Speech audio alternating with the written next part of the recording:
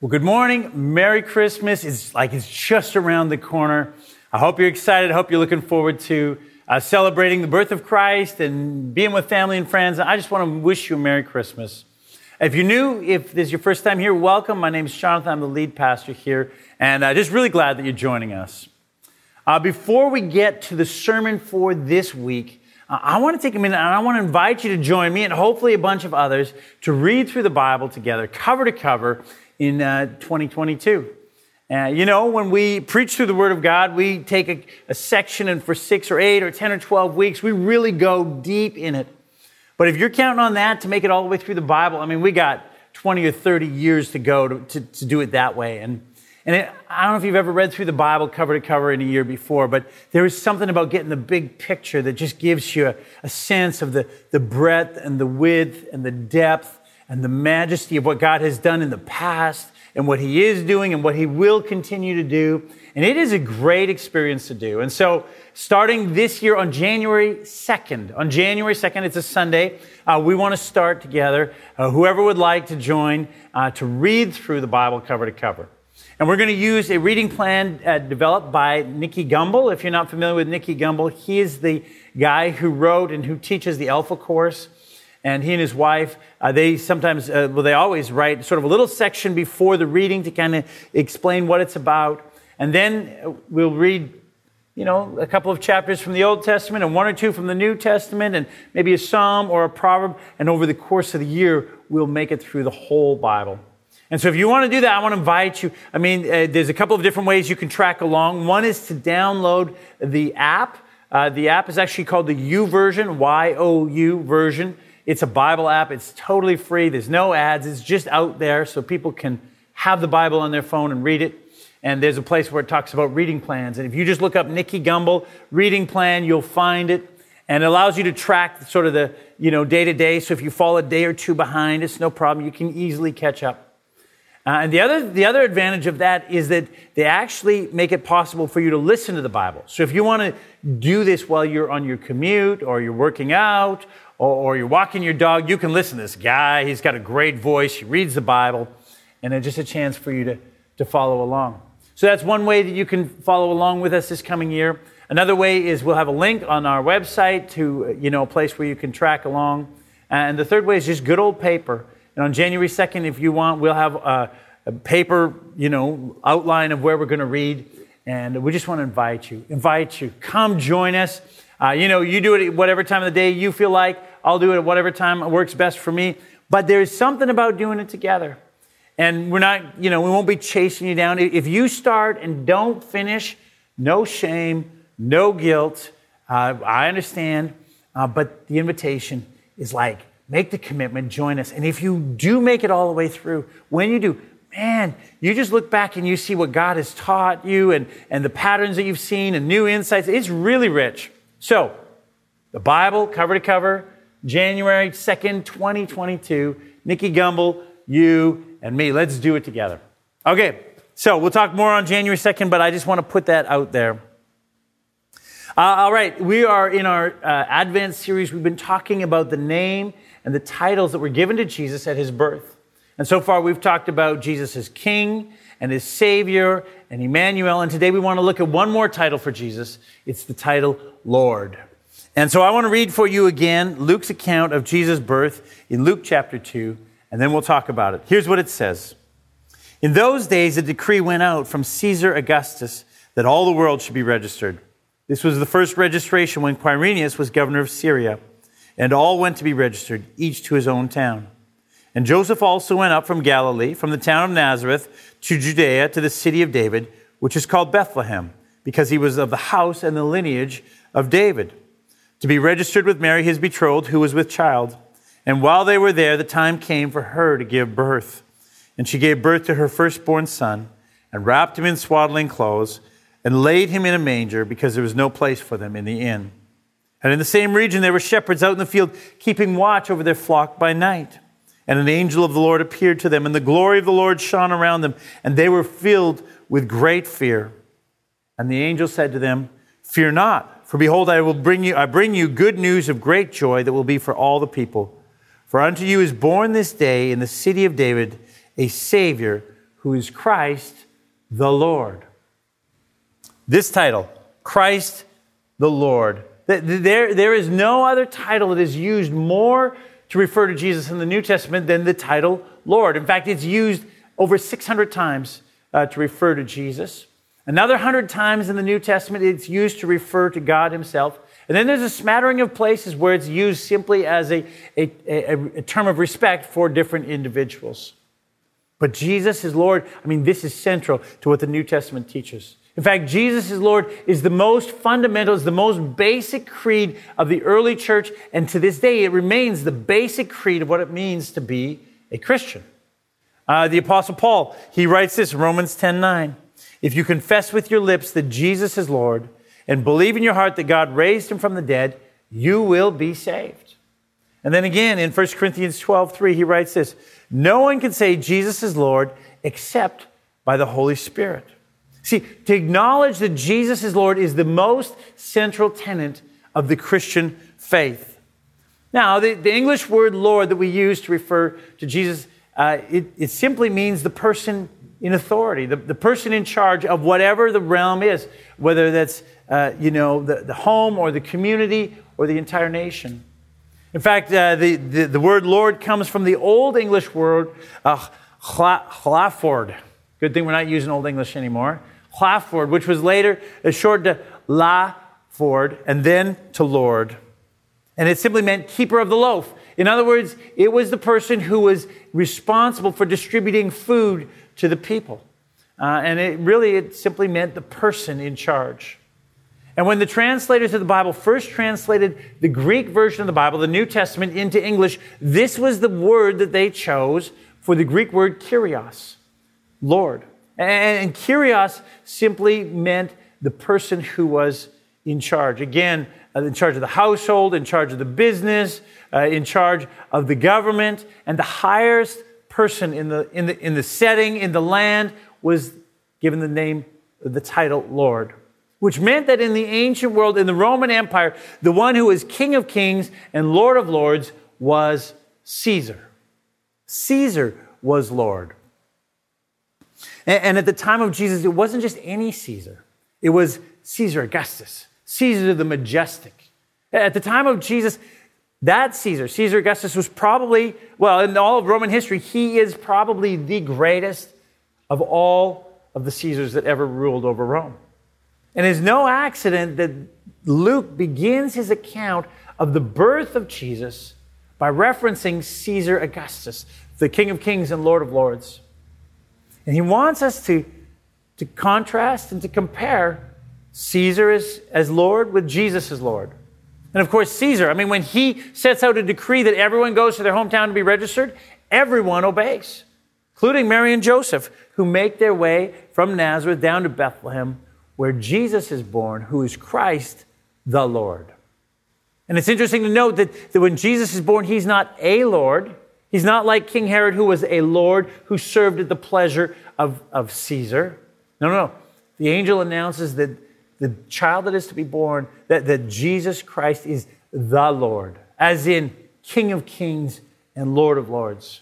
The baby that was laying in a manger was a greater Lord than than Caesar, who sat in all his majesty on his throne in Rome.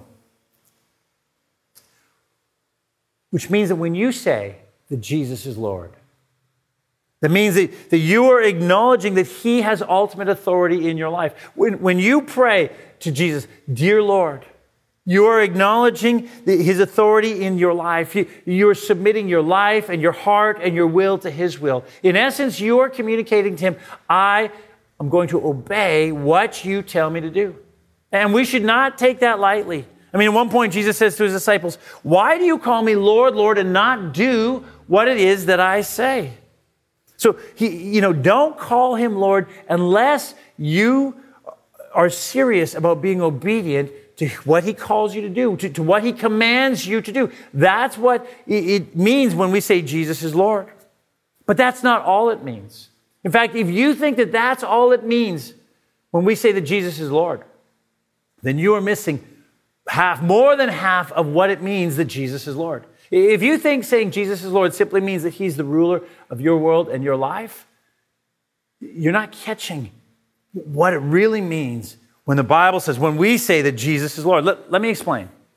Let me first start by reminding you of one more aspect of the title of Lord, and it's probably not news to you, but you remember back in Exodus chapter 3 when God appeared to Moses in a burning bush, and he called on Moses to go to Egypt and to rescue the people of Israel from their slavery there. And Moses turns to him and says, God, who should I say sent me? What's your name? And you remember, this is what God says. God said to Moses, I am who I am. And he said, say this to the people of Israel, I am has sent me to you. God also said to Moses, say this to the people of Israel, the Lord, the God of your fathers, the God of Abraham, the God of Isaac, and the God of Jacob has sent me to you. This is my name forever, and thus I am to be remembered throughout all generations. God tells Moses his name. He says, my name is I am, literally Yahweh. But he also says, I am the Lord. And in fact, the Hebrew people connected deeply with obviously both of those names, but they chose most of the time to refer to Yahweh, to refer to God as the Lord, because out of deep reverence for his name, the name Yahweh, they didn't want to mispronounce it. They didn't want to take his name in vain in any way. And so all throughout the Old Testament, God is referred to as the Lord. And when that Old Testament was translated into Greek, the word that was used in Greek was Kyrios, Lord. And this was not lost on the early church, on the Apostle Paul and the other apostles. And thus, when we call Jesus Lord, we acknowledge the mystery that in Jesus, God came and dwelt among us. That in Jesus, Yahweh himself took on flesh and dwelt among us. The Apostle Paul, he explains it this way. Referring to Jesus, he writes this, he, Jesus, is the image of the invisible God, the firstborn of all creation. For by him all things were created in heaven and on earth, visible and invisible, whether thrones or dominions or rulers or authorities, all things were created through him and for him. In other words, Jesus is the origin of all things and he is the end of all things. He's the Alpha and the Omega. Nothing in all of creation finds its meaning outside of Jesus. Nothing in all of creation exists outside of Jesus. He's the agent of creation. He's the author of all that is and ever will be. So that means that to confess that Jesus is Lord is to proclaim that Jesus is Lord, not just over your personal life, not just over your little world in which you live and walk and follow him. It's to declare, to believe, to understand that Jesus is Lord over every corner of creation, from the tiniest atom to the furthest reaches of the universe. He is Lord over your life, and he is Lord over every aspect of all of this culture in this world.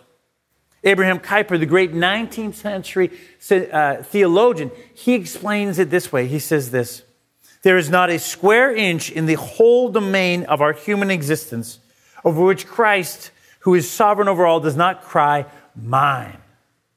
And C.S. Lewis, he writes it this way, there's no neutral ground in the universe. Every square inch, every split second is claimed by God and counterclaimed by Satan. Abraham Kuyper, he went on to argue that the dominating principle, the primary way that we should understand the claim that Jesus is Lord is not primarily when it comes to our personal salvation, although that's very important. Obviously, in our personal lives, Jesus is Lord. But he argued that the primary way that the Bible understands and teaches the lordship of Jesus is that he is, as part of the triune God, is the sovereign God over every aspect, all kingdoms, every corner, both visible and invisible of all of creation. In other words, all of the universe and all of life falls under the lordship of Jesus Christ. That's what you mean, or at least that's what you should mean when you confess with your mouth that Jesus is Lord. Because that's what the early Christians died for.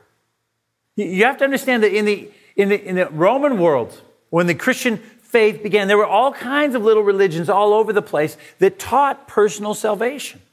There were all kinds of little religions that taught that there was an afterlife. And the Roman authorities couldn't care less. They didn't care what you did in your private world. If you believed that there was they couldn't care less. So they didn't persecute any of those little religions. But the Christian faith, they did. Because Christians proclaimed that Jesus is Lord over all, not just their private world. And that was a threat to the authorities in Rome. That's why one of the reasons they required everyone to come and to proclaim at the temple, at some little temple, burn some incense and declare that Caesar is Lord, that he controls all of life and all of culture. And the Christians would not, because they believed Jesus is Lord, and therefore they were persecuted, and many died over this very central concept. Jesus is Lord of all of life, not just our private personal walk with him. And when you understand what that means, when you grasp the meaning of that has profound implications in your life, well beyond just your personal private walk with Jesus.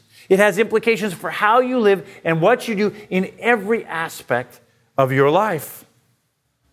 If Jesus is Lord, there is not a spiritual world that you follow Jesus in, and some secular world that you go and do the rest of your life, and he is Lord over it all. Which means that if he is Lord, if he is truly Lord in your life, then his lordship should extend much broader. The way that you see, the way that you understand the world around you, the way that you think about and live every aspect of your life must be done in light of the fact that Jesus is over it all. That he is the ruler and sustainer of this world, that he is Lord. And this is an area in the life of the church that we have not done a good job of teaching. Certainly in the church in North America, we've been very strong about, reading your Bibles. And you should. I want to invite you again. Join me. Let's read through our Bible next year. We stress reading your Bible and prayer and devotions and being in community group and evangelism. I mean, these are all good things. But sometimes we have failed to emphasize and to teach the other side of this, what it means that Jesus is Lord in our public life as well. So let me help you understand what it means. The fact that Jesus is Lord means that since everything that exists came into being at his command and is therefore subject to him and therefore finds its purpose and meaning in him, then every topic that we investigate, whether it's the economics or the environment, whether we're involved in healthcare or education, whether it's business or the trades, if it's psychology or the arts, it doesn't matter what it is.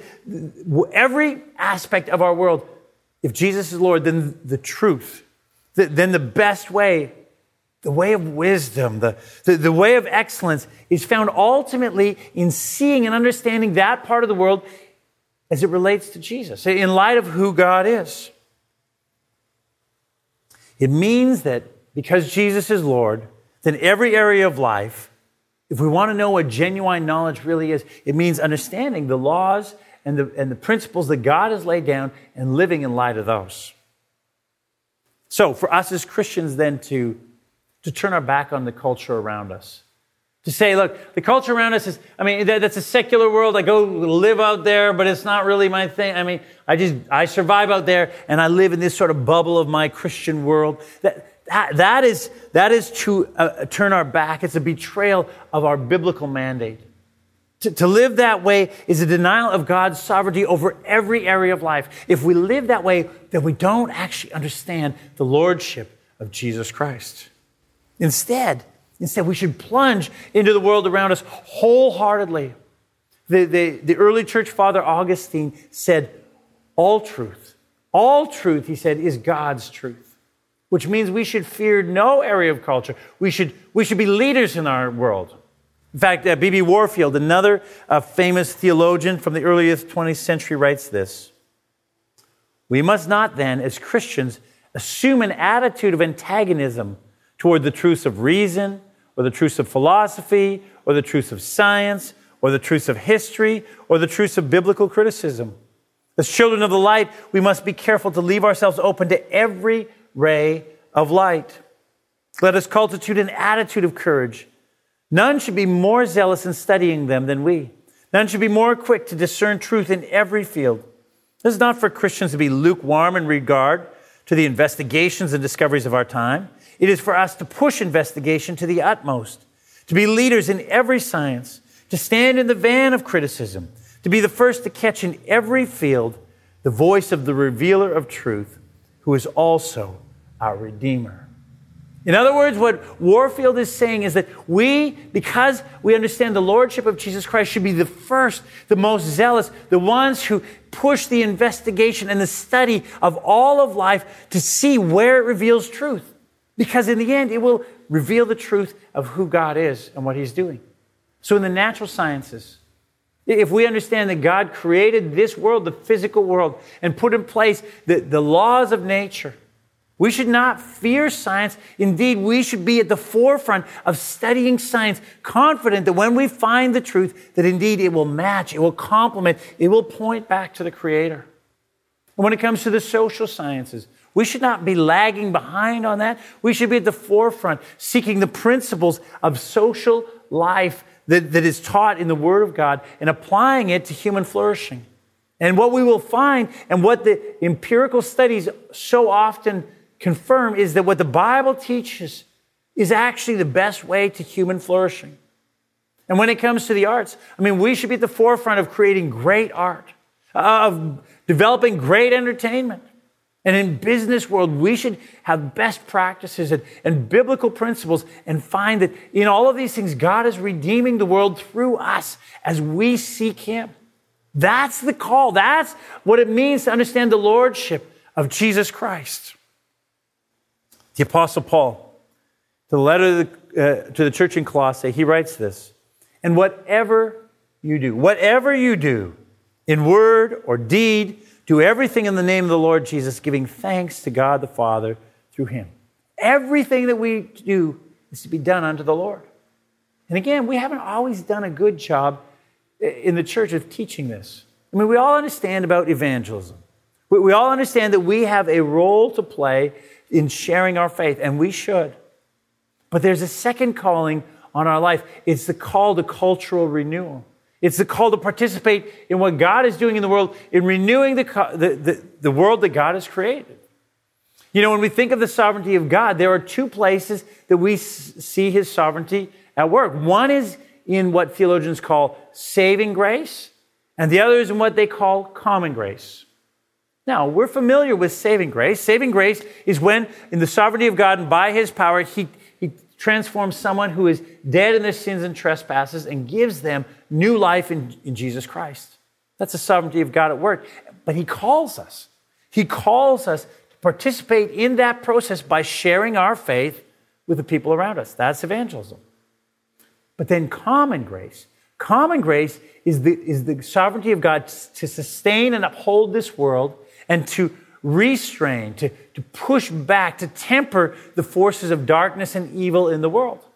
And in the same way, we are called as His sons and daughters, as those who believe that Jesus is Lord, to participate in that process, to use the skills and the giftings that God has given us in whatever part of the culture that we find ourselves in, to bring redemption and to live in light of the fact that Jesus is Lord.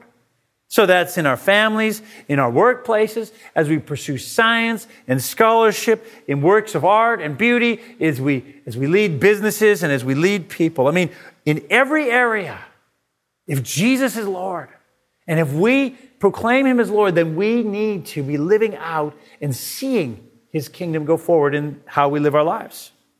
So the question is this: what does that look like for you? How does that work out in the place that God has placed you in the world that you find yourself in? I read a story about a lady who worked at a Planned Parenthood clinic down in the States. Now, if you're not familiar with Planned Parenthood is an organization that is dedicated to providing abortions on demand. And so this lady worked in one of these clinics, referring all these people to get abortions. But she was a Christian. She went to church.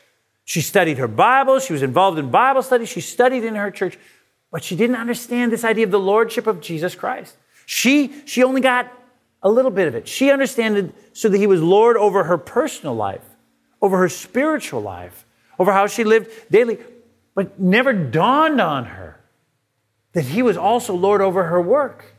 And it was only when the realization came to her that she said, I can't be doing this. This isn't part of what it means to have the Lord in the part of our, in all of my life. And so she ended up quitting her job. Now, it's an extreme example, but so many Christians have this idea that they live in this sort of spiritual world, that Jesus is Lord over them, but that he's not really Lord over the rest of the world. The secular world is the place that they go and they do their thing, but it's not really their calling. But that's not what it means. Lordship of Jesus means every area. So let me ask you this. What does it mean to be not just a nurse who happens to be a Christian? What does it mean to be a Christian nurse? How does understanding the Lordship of Jesus affect how you do your job? How does it affect how you make decisions? How does it affect how you see your patients differently maybe than the people around you? How does understanding the Lordship of Jesus affect how you understand healthcare in general and what God is doing to redeem the world and to redeem people's health?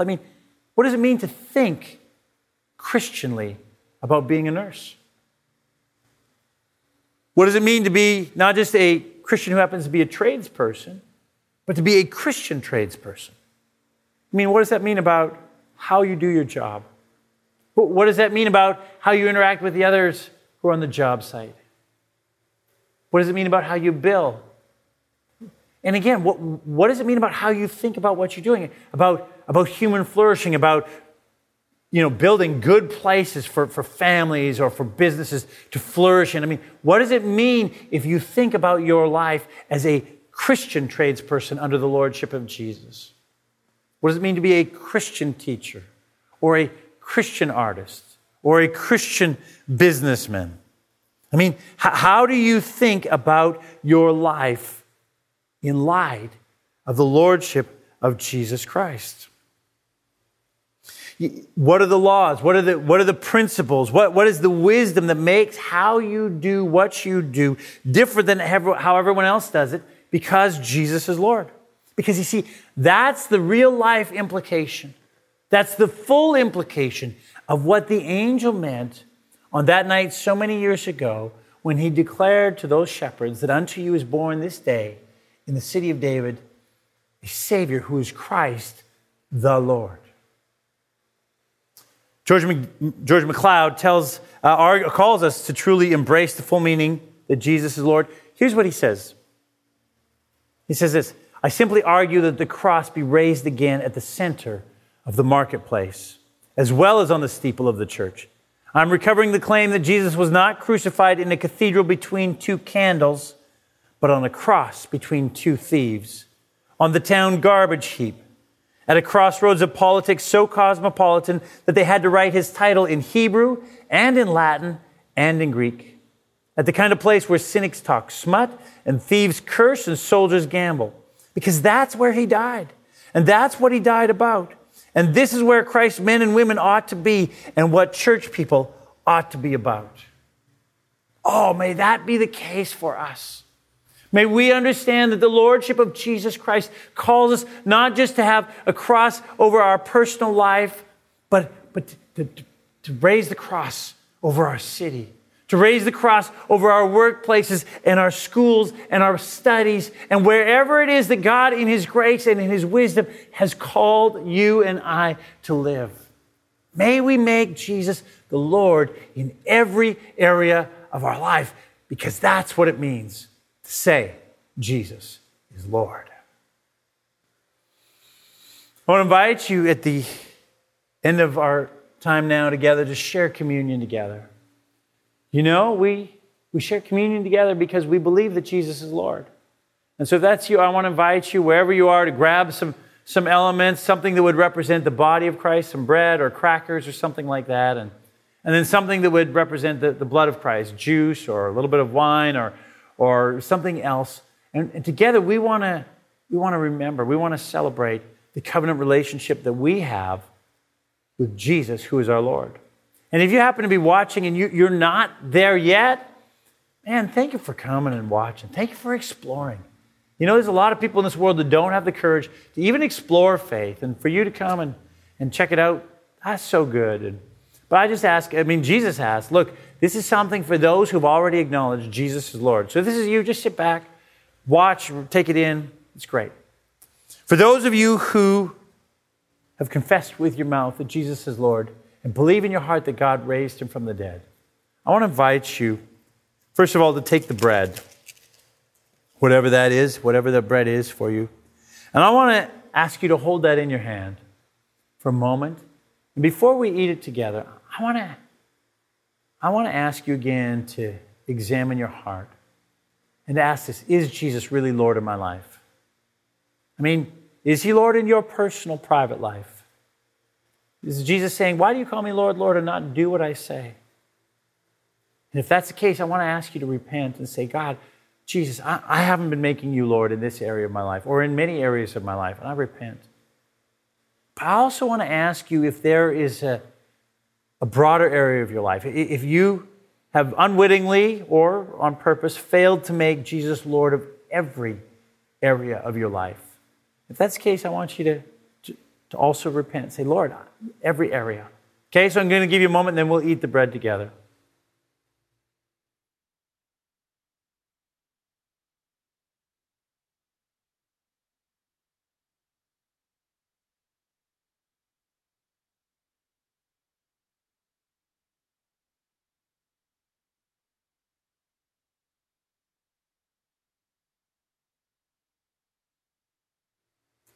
Okay. The Bible says that on the night that Jesus was betrayed, that he took bread, and after he had given thanks, he broke it and he said, this is my body given for you. Do this whenever you do it in remembrance of me. Let's eat together.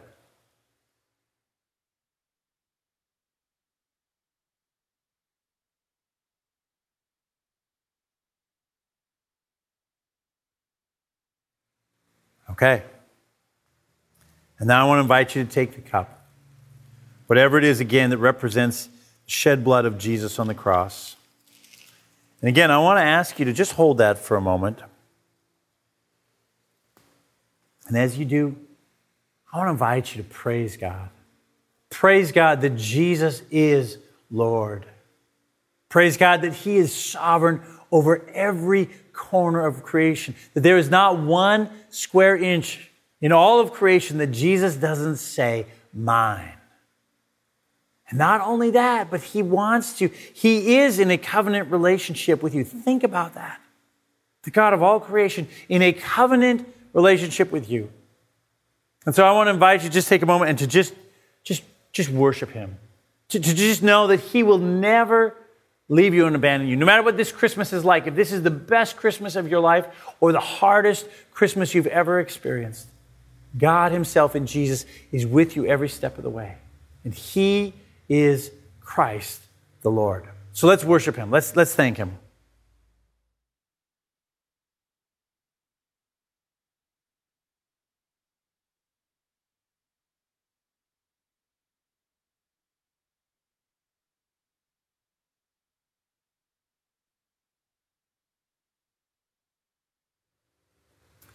All right. In the same way, after supper, Jesus took the cup and he said, this cup is the new covenant in my blood. Drink it whenever you do in remembrance of me. Let's drink it together.